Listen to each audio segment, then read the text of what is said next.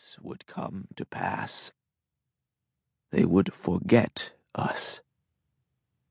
But at first, the slips of paper became precious, a form of currency. That didn't last. The suffering was too great. After I read the paper, I folded it up and said, "I'll hold on to it for you, okay?" I don't know if you understood me. You were still distant and mute, your face as blank and wide-eyed as the face of your doll. Instead of nodding your own head, you nodded the doll's head, part of you forever now. When its eyes blinked, you blinked your own.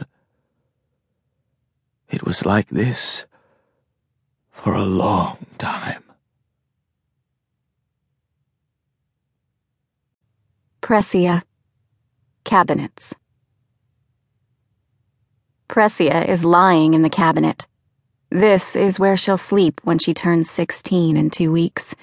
The tight press of blackened plywood pinching her shoulders, the muffled air, the stalled motes of ash. She'll have to be good to survive this. Good and quiet, and at night, when OSR patrols the streets, hidden. She nudges the door open with her elbow, and there sits her grandfather, settled into his chair next to the alley door. The fan, lodged in his throat, whirs quietly. The small plastic blades spin one way when he draws in a breath, and the opposite way when he breathes out. She's so used to the fan that she'll go months without really noticing it. But then there will be a moment, like this one, when she feels disengaged from her life and everything surprises. "So, do you think you can sleep in there?" he asks. "Do you like it?" She hates the cabinet, but she doesn't want to hurt his feelings. "I feel like a comb in a box," she says.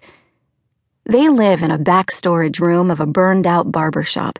It's a small room with a table, 2 chairs, 2 old pallets on the floor, one where her grandfather now sleeps, and her old one, and a handmade bird cage hung from a hook in the ceiling. They come and go through the storage room's back door, which leads to an alley. During the before, this cabinet held barbershop supplies, boxes of black combs, bottles of blue Barbasol, shaving cream canisters, neatly folded hand towels, white smocks that snapped around the neck. She's pretty sure that she'll have dreams of being blue Barbasol trapped in a bottle. Her grandfather starts coughing. The fan spins wildly. His face flushes to a rubied purple. Pressia climbs out of the cabinet, walks quickly to him, and claps him on the back, pounds his ribs. Because of the cough, people have stopped coming around for his services. He was a mortician during the before, and then became known as the flesh tailor, applying his skills with the dead to the living. She used to help him keep the wounds clean with alcohol, line up the instruments, sometimes helping hold down a kid who was flailing. Now people think he's infected.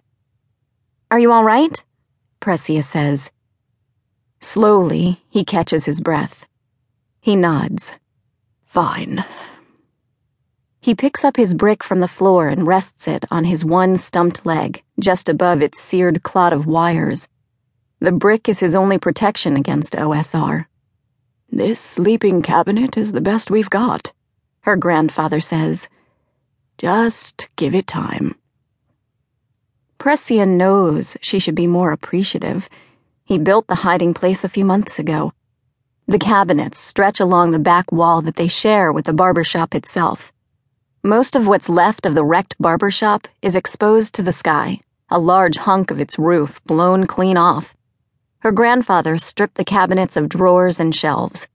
Along the back wall of the cabinets, he's put in a fake panel that acts like a trap door, leading to the barbershop itself. A panel that she can pop off if she needs to escape into the barbershop. And then where will she go? Her grandfather has shown her an old irrigation pipe where she can hide out while OSR ransacks the storage room, finding an empty cabinet, and her grandfather tells them that she's been gone for weeks, and probably for good, maybe dead by now.